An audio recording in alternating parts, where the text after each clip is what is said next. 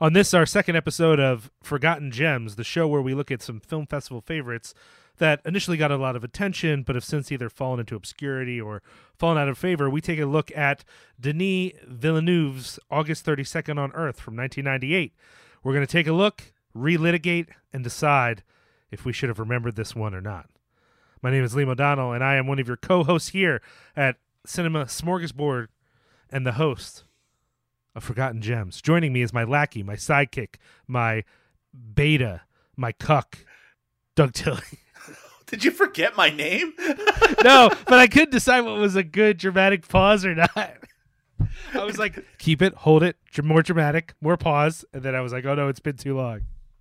It's such a serious intro for what is going to be a very goofy show generally, I think, Liam. But yeah, I'm really excited because one of the great things about this particular show on the Cinema Smorgasbord Network is that we get to look at these films that I remember in the late 90s hearing about. And maybe in this case, like they were a launching point for a very successful career, but a movie that since then, boy, it just feels like nobody is talking about it anymore. And that is August 32nd on Earth from Denis Villeneuve, that's a much better pronunciation of his name than the one that you did. What did I say? I thought that's what I said. I think you said Denis Villeneuve. Denis Villeneuve. Denis Villeneuve. Well, well, there goes our French contingent of our listeners. Come on, guys. Look, just think of all the Latinx things you've mispronounced because you must have. And then just think of this as karma. This is just karma for all the ways that you've butchered my ancestry. So I'm just getting revenge. You know, it's good. Are you talking to me or our listeners? Everyone, all of you. You all owe me blood, and this is how I'll extract it, by mispronouncing French things. Plus, it's French-Canadian, too. It's not even real. Come on. Honestly, look, I know that you're mocking French Canada right now, which I'm going to defend their honor a little bit. But you know that the French spoken in Quebec, here in Canada, is a different French than is spoken in France, and that there is I don't know if it's competition would be the right word, but my understanding is that in France, they think of the French spoken in Quebec as being sort of lower quality or lower class. Mm-hmm. I mean, I would love to hammer on that. Like any chance I can get to disrespect Canada, I like to take it. But the reality is, I'm pretty sure the folks in España look as witheringly upon the various permutations of their mother tongue among Latin America. So I don't exactly have a foot to stand on, especially being of Puerto Rican descent, because Puerto Ricans are known to speak Spanish so quickly and without a care for enunciation that many other Spanish speakers have no idea what we're saying. I'm using we loosely here, as I only know the very least amount of Spanish I could possibly know. It's ridiculous how little Spanish. Liam, it's exciting because we're going to do the rest of this episode in Spanish because I took 2 classes in university in it, and I've been meaning to get back into it. And frankly, I think your country should be a bilingual country, just like my country is. And why not celebrate the Spanish that you do know? I mean, hace que tiempo. Okay. Yeah, exactly. So, well, I'm really excited we're covering this film, not just because of my interest in the films of I already lost the pronunciation. Denis Villeneuve. Villeneuve. So Villeneuve, I'm okay with. It's the adding the V on the end that I got to work on. So I'm interested in him as director anyway, but I'm particularly excited that I think this is the first Canadian film we've covered, right? Is that true? This might be one of the only Canadian movies that you and I have ever podcasted about. Wow. Well, you're here. I'm going to exploit your background as a Canadian. And can you tell us a little bit about the films of Canada besides the obvious Curtains and Pin, the only Canadian movies worthwhile that I know of? Admittedly, about 90% of the movies that come out of Canada have to do with medical dummies in some capacity. Okay, so it all started with Nanook of the North back in 1922. Stop. I think I am not necessarily the right person to do a full history of the films of Canada, but I do have to say I have a particular interest in the Canadian film industry, and and while there are some big names, and yes, I mean big names that have come out of that, including Denis Villeneuve, who, I mean, he is as mainstream a director at this point as you can possibly be. His Dune adaptation is, I think, going to be a pretty big movie if it ever comes out.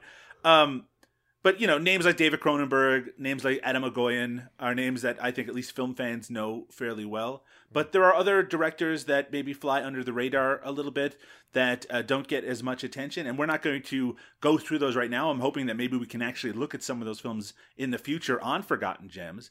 But, you know, directors like Bruce McDonald, who I think a lot of listeners of this might know from Pontypool, but I'm a huge fan of his career. He has a movie called Highway 61 that I think is really worthwhile, a movie called Roadkill. And of course, he directed Hardcore Logo, which is one of my favorite movies, though, Liam. I think, am I right that you've never seen Hardcore Logo? I have never seen it. I don't even know about it. I mean, you're a punk, so it's very surprising to me that one of the punkest movies, Hardcore Logo, is something that you have not seen and appreciated. I mean, I know you're lying right now because the punkest movie is Suburbia by Penelope Spheeris. No American could make the punkiest movie. I'm going to disagree so hard on that, especially coming from Canada, which, like, without DOA, you basically have nothing. So I don't know. Well, we do have Hardcore Logo, the punkest movie ever made. Maybe that's going a little bit too far, but it is a movie that I love. It's actually probably my favorite Canadian movie, and it's one that, because it does have a very particular Canadian attitude and look about it, that I think that a lot of people just haven't discovered it. We're in a really weird place here in Canada, because you think that Canadian movies would travel fairly well across the border to the US, but they just don't. There's something very specific about them. And I like that. I like the idea that Canadian directors want to make movies about Canadian issues, about Canadian things that they care about, but it does mean that our industry seems to be really limited. And it only kind of expands when some of these directors make like a critical darling, like August 32nd Unearthed, and then that travels enough for them to get a Hollywood opportunity. And it's a little bit sad to me. I think we get a little bit more attention from our genre directors, people like Jason Eisner, people like Steven Kostelski, names like the Soska sisters, you know, people who are able to make movies on smaller budgets that can appeal more internationally. Well, I'm sure it doesn't help that, you know, a director like Villeneuve, you know, once he gets attention, right, he's making films that are not specifically Canadian movies. You know, Prisoners, Sicario, Arrival, Blade Runner 2049.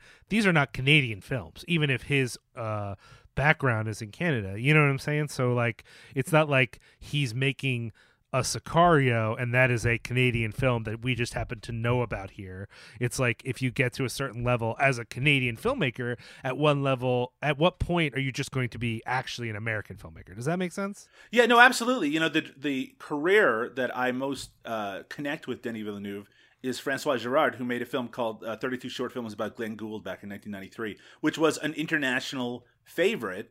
And he used that to make his next movie, The Red Violin, which has Samuel L. Jackson in it. And it looked like it was an attempt to make a sort of a more mainstream work, a work that might have kind of broader appeal. And, you know, it was well received at the time, but he never really reached that kind of Hollywood height, because I think his sensibilities just weren't built around that. And that's fine, you know, and he still has, you know, he's been a very successful director, and I like his movies quite a bit. But Denis Villeneuve, there was something in him that wanted to make mass entertainment, which is what makes this particular movie so interesting, because it is not the kind of movie that would appeal to a mass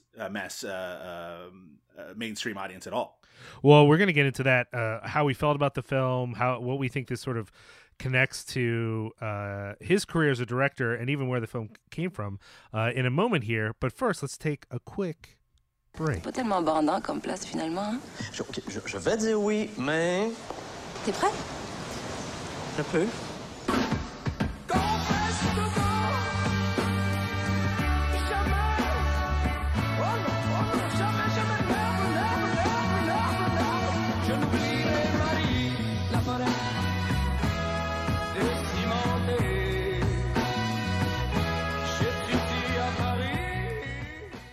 Young Simone is involved in a near-fatal car crash, and as she questions her mortality, she also decides to have a baby.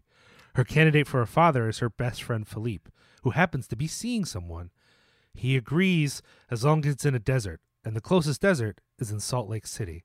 The trip teaches many lessons about love, solitude, and self-discovery. That's right.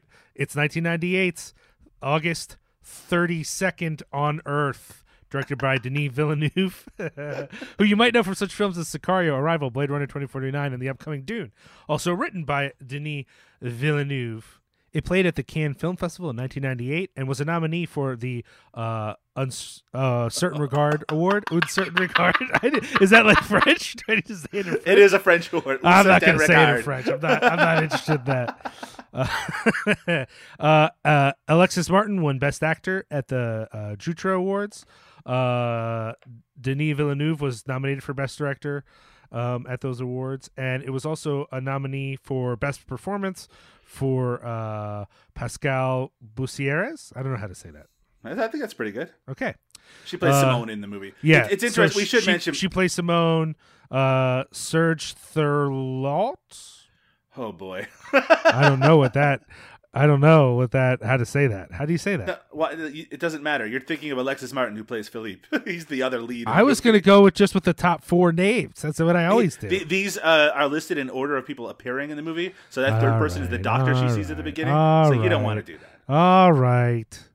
Alexis Martin plays Philippe. No, Jesus.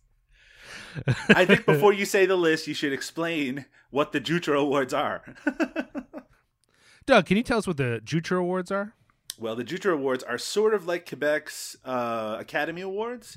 It's a Canadian Film Award that's about mainly francophone feature films. It used to be called the Jutra Awards, but now it's called the Prix Iris because the original award was named after Claude Jutra, an influential Quebec film director. But there was allegations that he had sexually abused children, so they had to change the name of it. Okay. Yeah, pretty dark. Yeah, very dark. I don't know why you had to share that with the audience. That's kind of a bummer. Well, maybe just saying it was nominated for a bunch of Jutra Awards with the expectation that anybody would know what the fuck that is might be I'm trying to add information as opposed to take it away. You did give an explanation on here about what this was, but you didn't actually say what it was at the same time, so that was really frustrating. What are you talking about? At I the was reading bottom. directly from the explanation. No, but you didn't say. I just saw this pre. I don't know how to say that. The Prix Iris The Prix is a Iris. Canadian Film Award, and it said it was known as the Jutra Award. I thought you could put 2 and 2 together. That's Liam the O'Donnell. third. That's a third sentence in. Who has time to read 3 sentences in? when you're Oh, dear doing the God. thing? As we said already, Pascal Bussières stars as Simone. Alexis Martin stars as Philippe, and I'm assuming Serge Thurlot is that the taxi driver? No, I don't believe that is. It might be because there's also an automobilist in Salt Lake City, Lee Fobert. So, well, we'll get into it, but I don't know who Lee Fobert is, but that person looked very familiar to me when we were watching the film. He's done a bunch of work. I think he was in an episode of Touched by an Angel. My wife, who was watching the movie, kind of just in and out while I was watching it, she was curious as well about what this actor had done, and she looked it up and just told me that he was in Touched by an Angel because she was convinced that he was Canadian because of how he talked. Oh, wow. All right. August 32nd on Earth, 1998. Doug, let's start with a little just insight from you. Is this a film that sort of represents a trend in Quebecois filmmaking? Or is this like its own sort of interesting thing? Because I was, from a stylistic standpoint, a little confused by this movie, even as I was delighted and entertained. I wouldn't say that it's necessarily part of a trend, at least not that I'm particularly aware of, though I have to say, with my love of Canadian films, there is a lot of very Quebecois specific films and filmmaking that I just have not seen, and that are very kind of culturally specific to Quebec, which is great, right? I mean, I love the idea that it might take a little bit more to work out some of those cultural references. Here, I don't think that that's as much of an issue, particularly because a good chunk of this movie actually takes place in the U.S., though I think it does have something to do with foreigners' relationships to the United States, and particularly maybe a Canadian relationship to the U.S., because the people that they run into in the U.S. are not exactly the most friendly people in the world. But in terms of the kind of filmmaking that's on display here, I think it has more to do with the French New Wave than it does with Canadian filmmaking in general. There are audible and visual references to the French New Wave. That is my understanding anyway. I do have to say that the French New Wave of the 60s and 70s is just not something that I have delved into deep enough to have as much of an understanding as I'd like to. But unfortunately, my knowledge doesn't go much further than Breathless when it comes to the French New Wave. Unfortunately, I have to agree. Like you said, You have to agree, unfortunately. can I get to what I was going to say, please? Sure, please. I'd love for you to make a point. Oh my gosh, Doug. Why do you have to be such a jerk off right now? Liam, I've been in my apartment for 3 weeks. Let me put it this way. This will be less confusing for your dumbass. Ready? Unfortunately, I have to echo your sentiment of just a bit of a distance between me and French New Wave films. I've seen some Agnes Varda films, primarily when she passed away. I made an effort to catch some. I've definitely seen, your 400 Blows or your Breathless, but digging a little bit deeper and getting more familiar with the style is a little outside of my purview. I will say this film, as much as I believe that there is connections and references to the French New Wave, it's also a very strongly 90s film in its aesthetic. Oh, yes. There's just, as soon as it starts, I'm like, whoa, 1998, hello there, I've missed you. There's something about it that really connects to that, and it's an interesting sort of storytelling technique here in that the film, and correct me if you think I'm wrong here, the film really starts as a journey with Simone. Simone is a model. She has a horrifying car wreck on the way to the airport to go to a shoot. And what we are given is a story about someone who has undergone a moment that has changed their lives. And it's only as the movie goes on that Philippe becomes an actual character, and we start to understand who he is and what he's about and why his world is actually important to the story that's being told. And I just thought that storytelling technique and the dynamic tension that creates was really compelling for me. It's at its core, this is sort of a romantic comedy, which is a little funny to say because it is such a stark presentation of that. And it's not really very funny, but these are characters that have a long relationship with one another, certainly a lot longer than Philippe has with his current girlfriend. And the idea is that they're best friends, right? They're really close to another, and Philippe is in love with Simone, though that is kind of unrequited love, and it's not something that I guess has ever been directly spoken. So when she comes to him with this proposition, the proposition is basically a no strings attached thing. We have sex, I get pregnant, you don't have to raise the kid, we don't, basically they will then separate. And that's not something that I guess he finds himself capable of. And when he mentions the idea of like, he'll only do it if they have sex in the desert in Utah, he's just throwing that out there as almost like a joke, and she just goes completely seriously with it and then goes to a very 1998 version of the internet to get tickets so they can go to Utah, which starts sort of their the part of this movie that's sort of this adventure that they go on together. One thing that I'm still a little bit shaky on is on how seriously we're supposed to take the events after the car crash that opens the movie. This isn't like Carnival of Souls. This isn't she's walking this purgatory or something along those lines. It's not meant to suggest necessarily that the events that we're seeing are not taking place, but there is a surrealist edge to everything that happens afterwards, including dream sequences, including a really gruesome discovery that they find in the desert that you wonder how much of it we're supposed to take completely seriously or on face value. It was really difficult for me. There was a part of me that had to let go of an expectation I was holding, which is at any moment there's going to be more indications that she is in fact dead, because she's in the car, she's falling asleep, and then she wakes up in this accident, mostly unharmed. And there's some part of me that's like, or she'd be dead. I mean, not that you couldn't live from an accident like that, but it's just more likely that your head would be crushed. You know what I'm saying? Like there was just an extent to which the circumstances themselves are slightly unbelievable. And then, as you said, the film takes on a surrealist angle, and I kind of want to ask you about that. Is that meant to, in some ways, I don't know if that's just meant to be an aesthetic affectation, like this is the affect of a story where we're just flying by the seat of our pants and it feels kind of strange and unpredictable, or if there is some suggestion of like, are we even in the real world, or is there some way in which undergoing this sort of experience kind of puts your life on hold? Like, I don't know, a good counterexample might be suddenly there's a global pandemic and anywhere you could go, you get sick, and anything that occurs during that time feels like you're in some sort of living nightmare and you would do anything to wake up, just as an example. It seems a little far-fetched, but please continue. But I did want to ask about your feeling about that, because there was part of me that was really expecting her to be dead. There's another part of me that was thinking, the fact that we are in a space that is not the real world in some ways in how it operates is just meant to represent how her world has been turned upside down. It's just a representation of how you feel after an event like this. And then was another part of me that was sort of saying, like, this entire film is...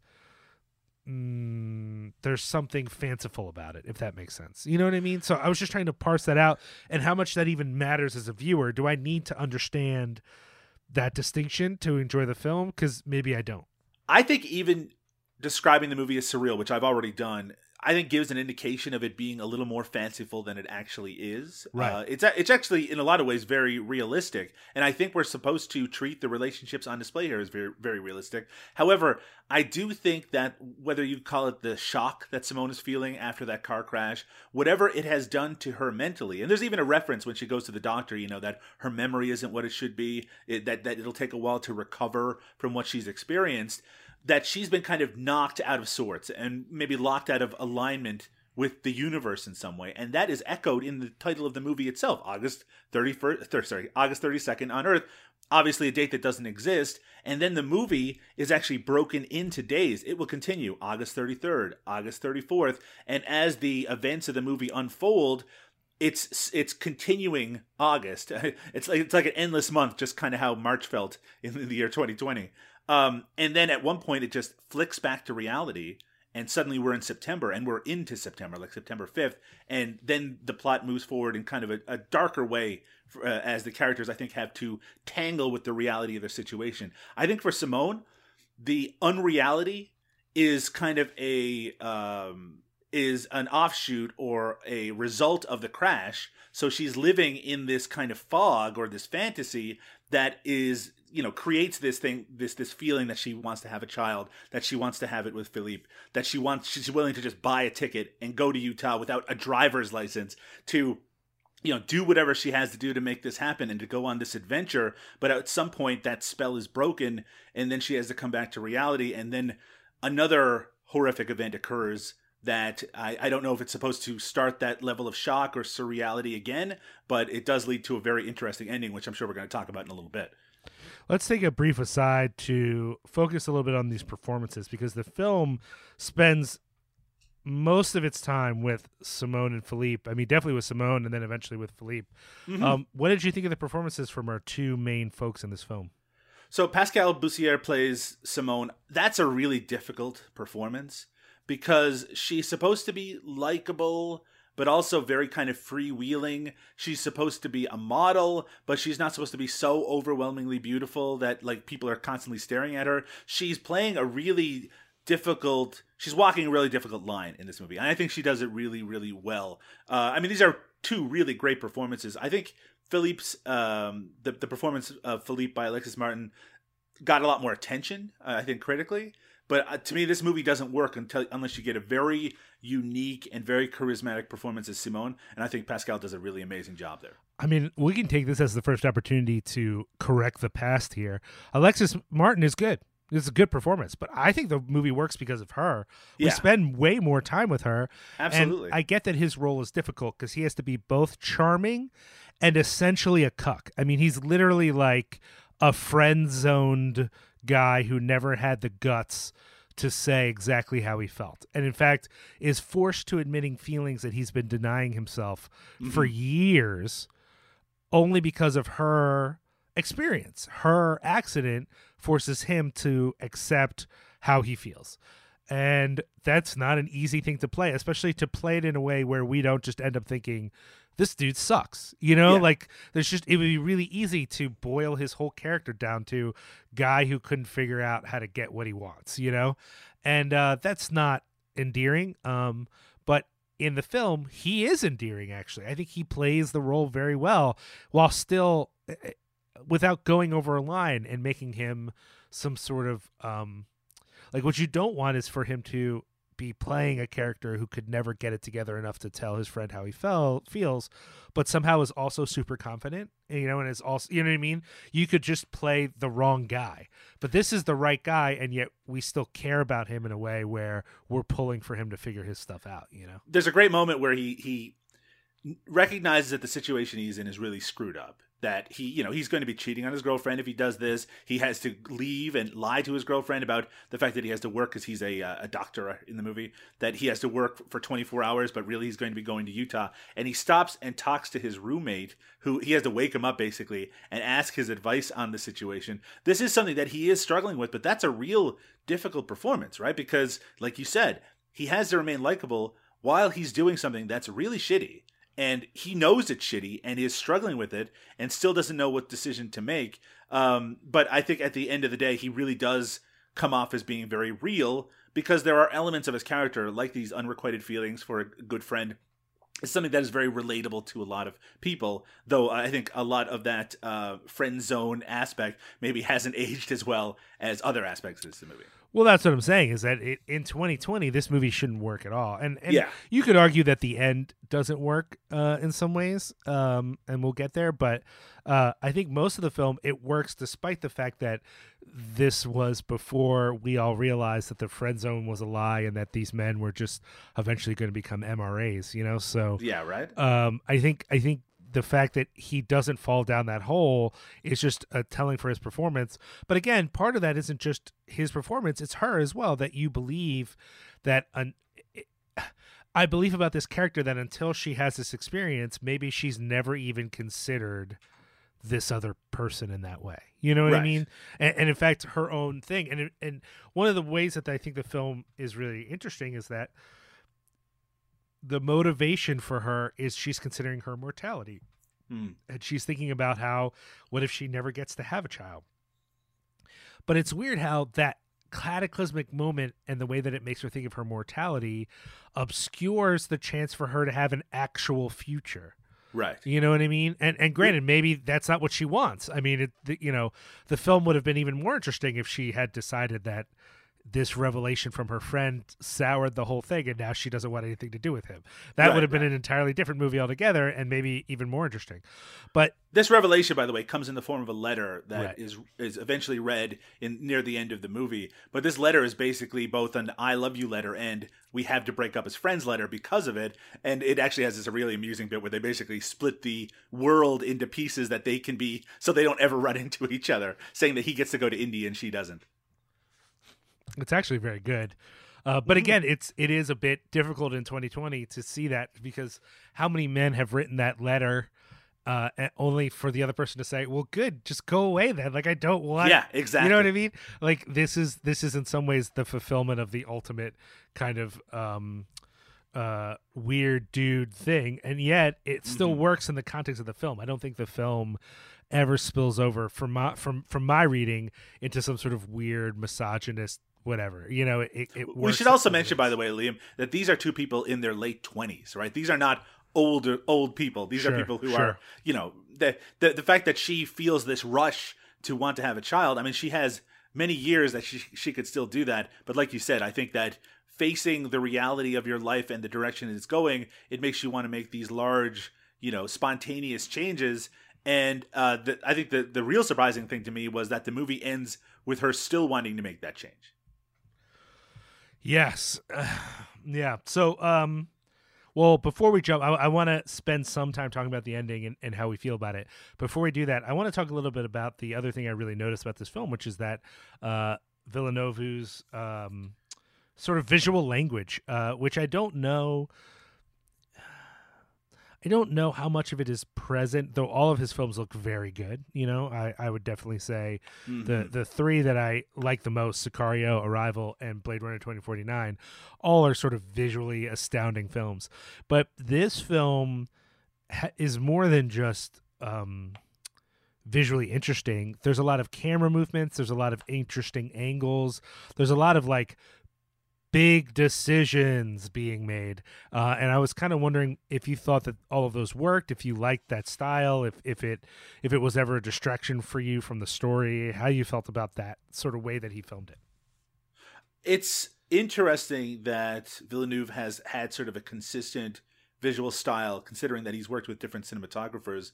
But I really like that kind of stark, wide style that he has. There's two segments of this movie which involve kind of this canvas of white.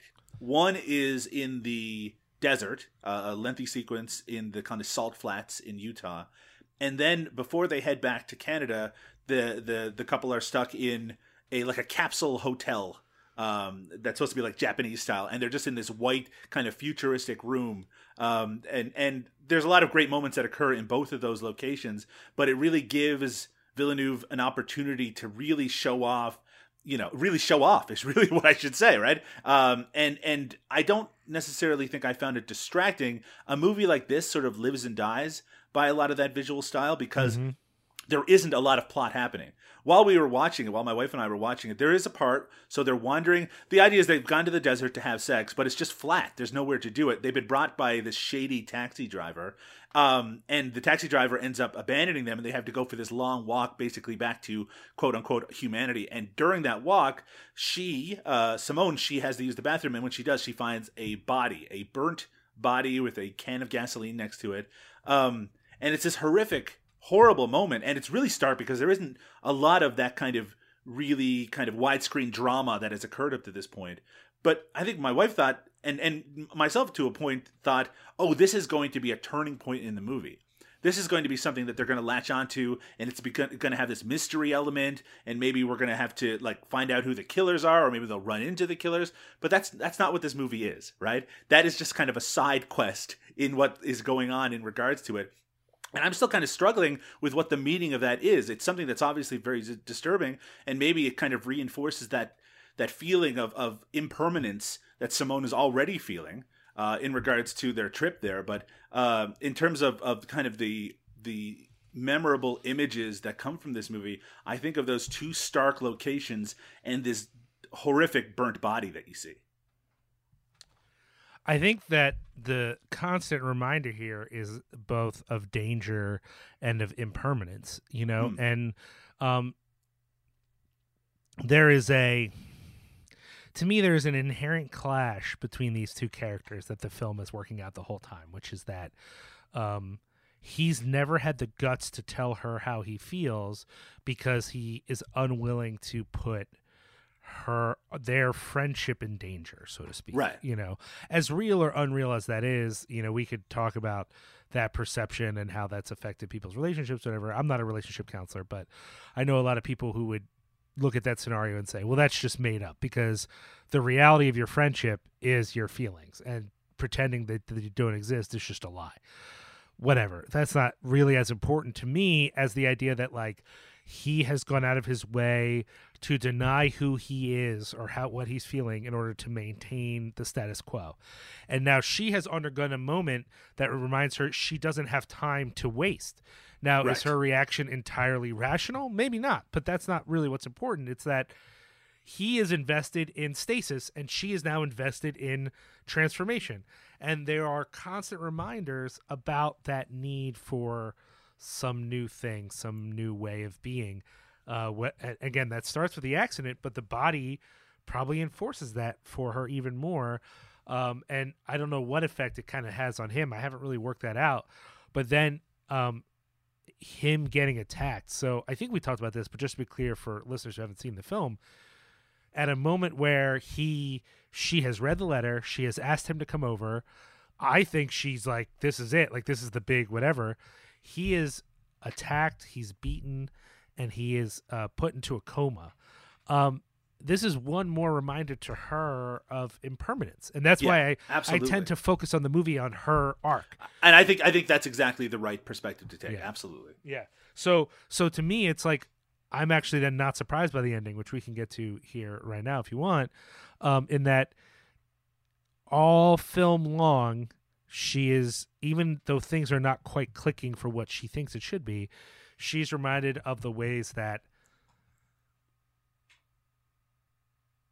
life is not that. So there, I'm not a big fan of platitudes, y'all. Like I don't want to sit here and sell you some bullshit, but the simple reality, and you're probably feeling it right now as you're huddled in your home trying not to get death flu, is that, life is precious and that it goes away pretty easily, constantly, all the time. It's going away, and that there's far less of it than there is more of it.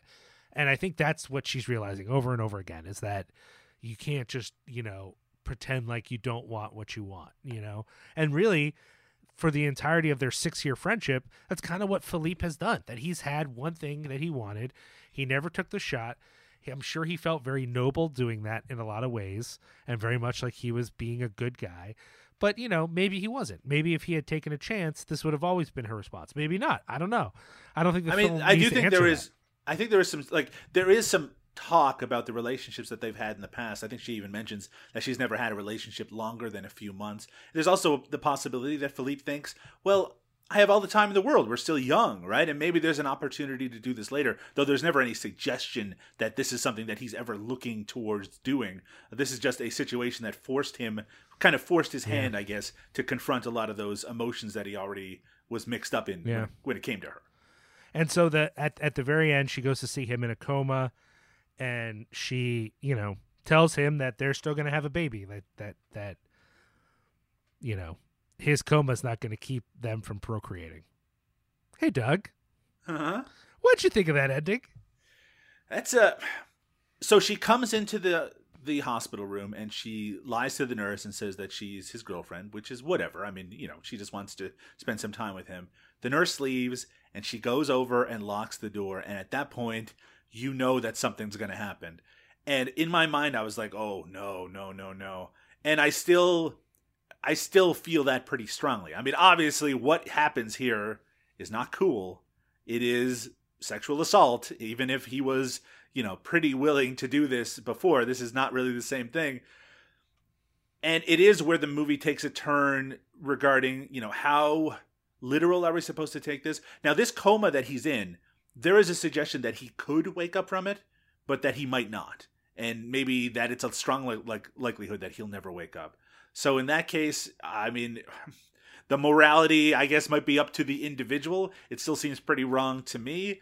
But in terms of Simone coming to her logical conclusion of what everything has been leading to at that point, I felt pretty conflicted about it. I'd like to hear other responses to it. I'm curious about your own response, Liam, because it's not that it felt hollow to me. In the end, it kind of felt like what the whole movie was building towards to one extent or another, but it also felt kind of, for a movie that was ostensibly a romantic comedy, it felt like a really kind of dark and distressing ending. Yeah, but the whole movie is dark and distressing as much as it's not funny. I don't know that the whole movie isn't meant to be a mean joke. That a woman has this traumatic experience, suddenly realizes that her life is more than, whatever it is she's been doing with it. And so she just turns to her friend who she loves to have a baby because, of course, she just wants it to be with her closest friend. And she doesn't need to mess with messy stuff like love and feelings.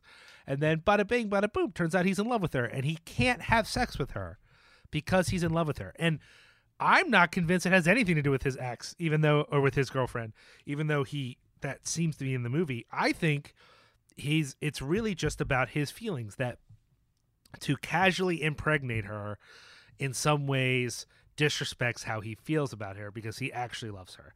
And then the film, that much more, is like, oh, turns out she's down too. This is actually great. Now they're going to be together. And then throws our drunk French friends in the mix who beat him up for no reason in the weirdest of circumstances in a scene that is bordering on Jodorowsky weird. That It's ludicrous. scene, I mean, it is a very strange scene. it does not make a single ounce of sense to the point where I wouldn't criticize it. I feel like no scene would make that little sense unless you meant it to not all make sense. If that It's exactly as random as some of the craziest random things that happen in real life sometimes. So even outside of the surrealistic aspect of it, shit like that happens. People get jumped sometimes and beaten up, and it's just one of those things that happen. But Sure. in this movie, it seems particularly strange for it. Well, to and it's occur. also just the way it's filmed, right? Again, we've been talking about visual language. He has a way of presenting things, and this menacing car just doing donuts in the street for Yeah. no reason.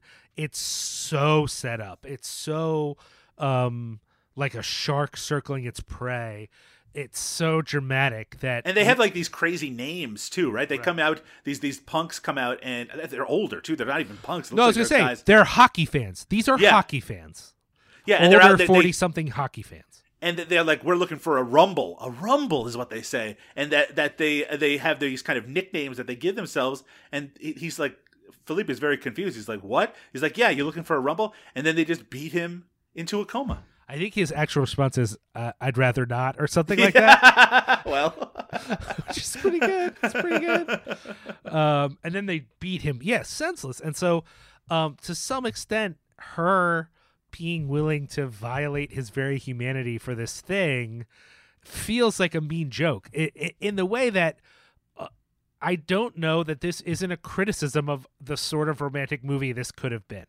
You know, that in some way this is a very tone deaf ending, which is possible, you know, like just because I like this man's other films doesn't mean he's perfect. You know what I mean? Like maybe this was a mistake, and I'm willing to accept that.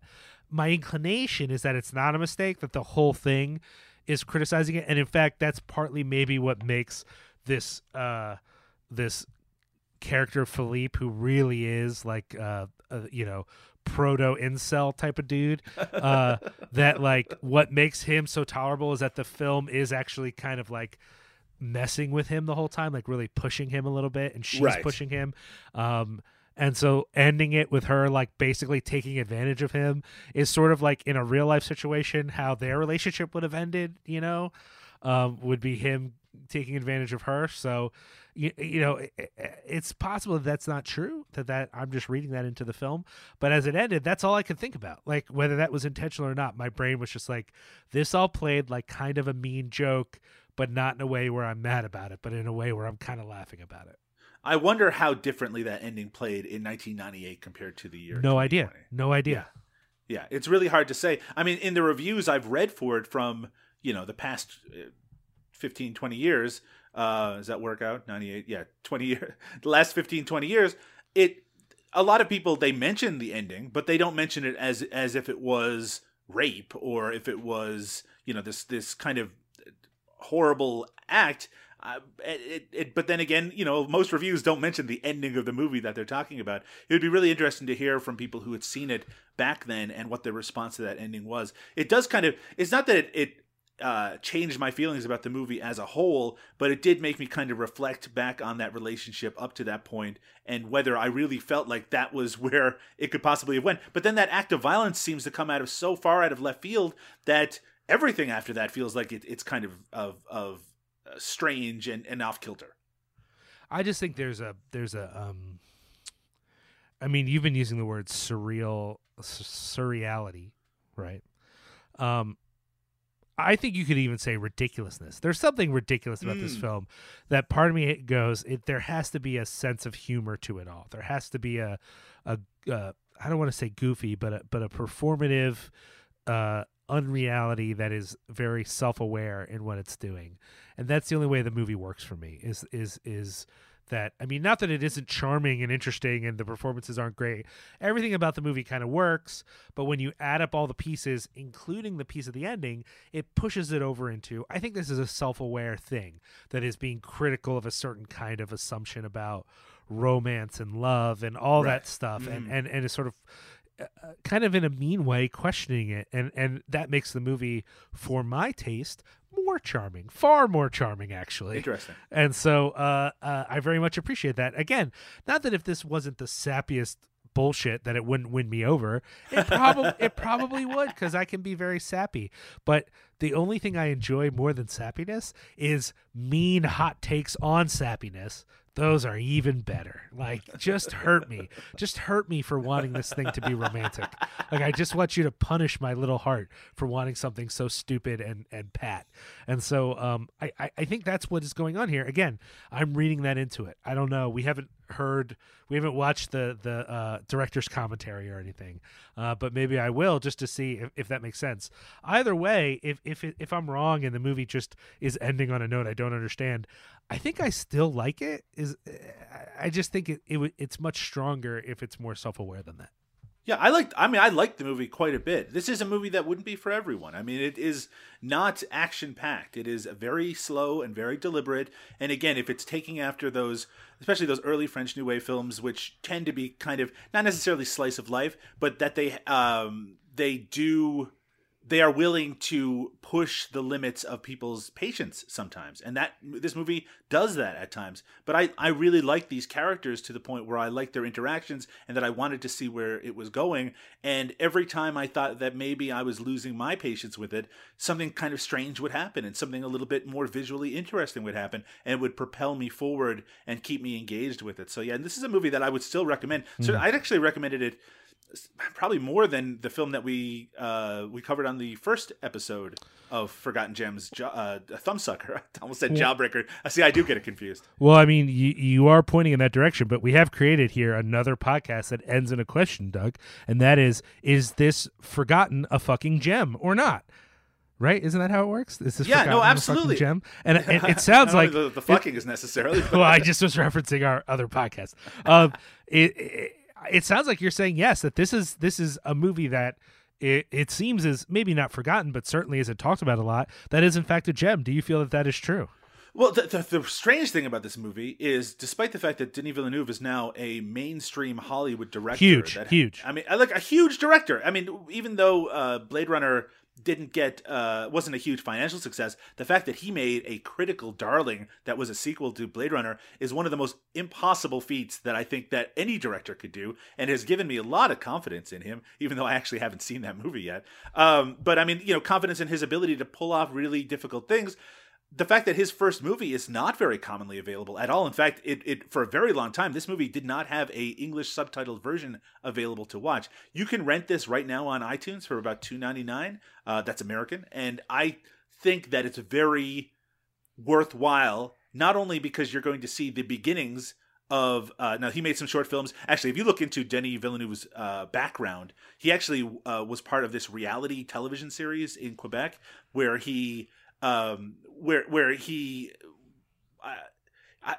it's kind of this weird thing where I guess people shot footage and then it was turned into movies, and I actually don't know that much about it, but he became this kind of face of this reality series, and that led into a grant, I guess, for him to make a film for the National Film Board of Canada. So he made some short films there, and that led into him being able to make August 32nd on Earth. So in terms of that jump from making these short films to making a full, satisfying feature film, this isn't a director that I necessarily would say was fully formed on his first movie, but this is a very confident movie. This is a movie that, is not really like a film school type movie. So I think in terms of seeing where a very well-regarded and well-loved director came from, this is a really fascinating piece, but I also think it works on its own right. So I'd love to see this get a little bit more renown and availability, but at the very least, hopefully people who are listening to this can check it out. Yeah, it's on iTunes right now.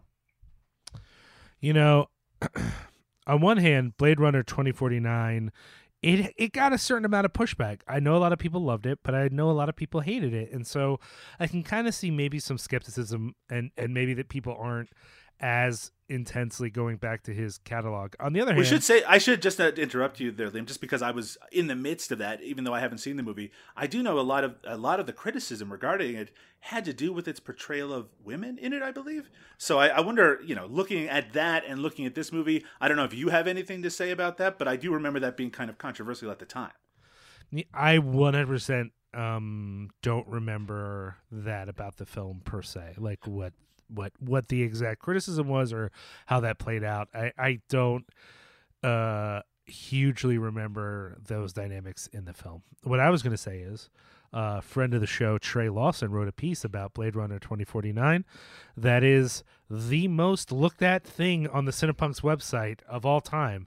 It continues to get somewhere between 1,000 hits and 3,000 hits a month every month to this day. Why? I guess because people are still confused about Blade Runner 2049. I don't know. But even if it wasn't a massive box office smash, it's still a movie people are watching and talking about, which I think is even more interesting than if it had just been a big blockbuster and then it kind of went away. So I am a little surprised, at least in the circles that we run in on Twitter. I haven't seen people talking about this film or at least curious about more early films from his career. However, it would be interesting, I could picture some questions around both Sicario and Arrival around gender, but I don't think any of them, it would be that negative. But, Blade Runner 2049, I just don't honestly remember. And maybe that's something that would change how we feel about August 32nd on Earth if we could revisit that subject. I'm not sure. Well, I mean, my memory of some of other Denis Villeneuve's movies is that they're very male-oriented. And again, this is a movie about a relationship that is, about unrequited love written by a man, even though much of the film is from the perspective of a woman. I think that's something to keep in mind when you're watching it, that there is, that brings in a perspective that may not necessarily be reflective of everyone's reality. And, I think everyone's career should be seen as a whole, but also individually when it comes to filmmakers. I think just watching this movie in a void, separated from the movies that he would make afterwards, it's still really interesting and still very worthwhile and still something that people should seek out. And I'd love to see it, get a streaming home somewhere so people can check it out on a bit of a wider basis. I also would call this a gem. You never actually said it, but I'll say it. This is a gem. It is definitely forgotten. Liam? Yeah. It's a gem. Thank you. This is definitely a gem. It's a fucking gem, actually. And I think that if you like this director's films, I think you should take a chance and see it. If you're someone who's skeptical, maybe all the movies we mentioned are movies that you did not enjoy and you're not interested in his upcoming Dune, then I would go ahead and say this might not work for you either then. But I know quite a few people who are excited about this director, and I think they should make an effort to see this film. I would recommend it. All right, thanks so much for joining us here on Forgotten Gems. As part of the Cinema Smorgasbord family, we're so glad that you took the time to listen. On the next episode, we'll be covering 1986's Scene of the Crime, directed by Andrei Tishin. Directed by Andrei Tishin. Played the Cannes Film Festival in the category for Un Certain Regard. That's my French accent. I hope you like that. That's my French accent. It's better than how you pronounce Andrei Tishin. I don't know how to say anything, Doug. Thanks again for listening. We ask that if you are interested in the show, that you go over to cinemasmorgasbord.com, check out some of the other features that we do. You can follow us on Twitter at cinemasmorg. SMORG. You can follow cinepunks.com on Twitter as well. That's SINEPUNX. You can follow Doug on Twitter at Doug_Tilley. That's TILEY. Is that right? That's TILLEY. Two L's. You're being a goofy guy here with the. I was trying to do it the way you say it, but in trying to copy your cadence, I forgot how many L's it was. My bad. Mm-hmm. We also want to thank, of course, all of our supporters on Patreon who have given to support the network. And we promise soon we have a couple of fun ideas for special Cinema Smorg episodes for the Patreon. So keep an eye out for that. And, of course, we hope that you'll go over to cinepunks.com, CINEPUNX, and check out some of the other shows on the network. Check out Cinepunks, Horror Business, Evil Eye featuring Sam Deegan and Rob Scavarla covering goth and movies.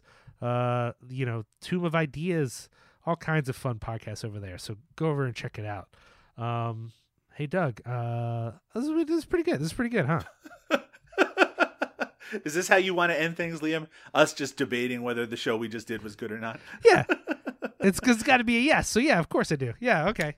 All right, let's talk about this briefly. So right before we started recording, we were talking about the fact that, because we're talking about movies on forgotten gems that people might not have heard of or might not have any kind of profile anymore. Sure. That people might, look at the title of the movie that we're covering and be like, I don't really care about that.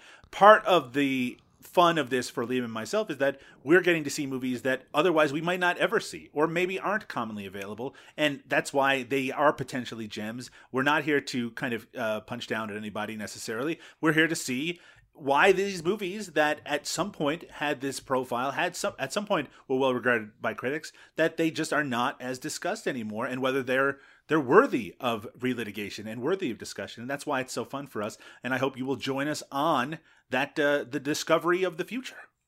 If there's a film that you think we should be discussing, we'll take your submission. We'll probably ignore it, but we're willing to humor you in some level. Go over to cinemasmorgasbord.com. You can email us through the link there, or just email us directly at info@cinemasmorgasbord.com.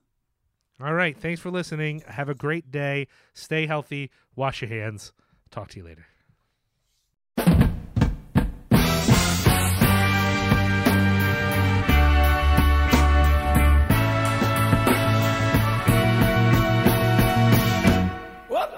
Oh non, jamais. Oh non, jamais, jamais. Mais tout est quartier dans Paris aux 7 péchés. Même en m'épivardant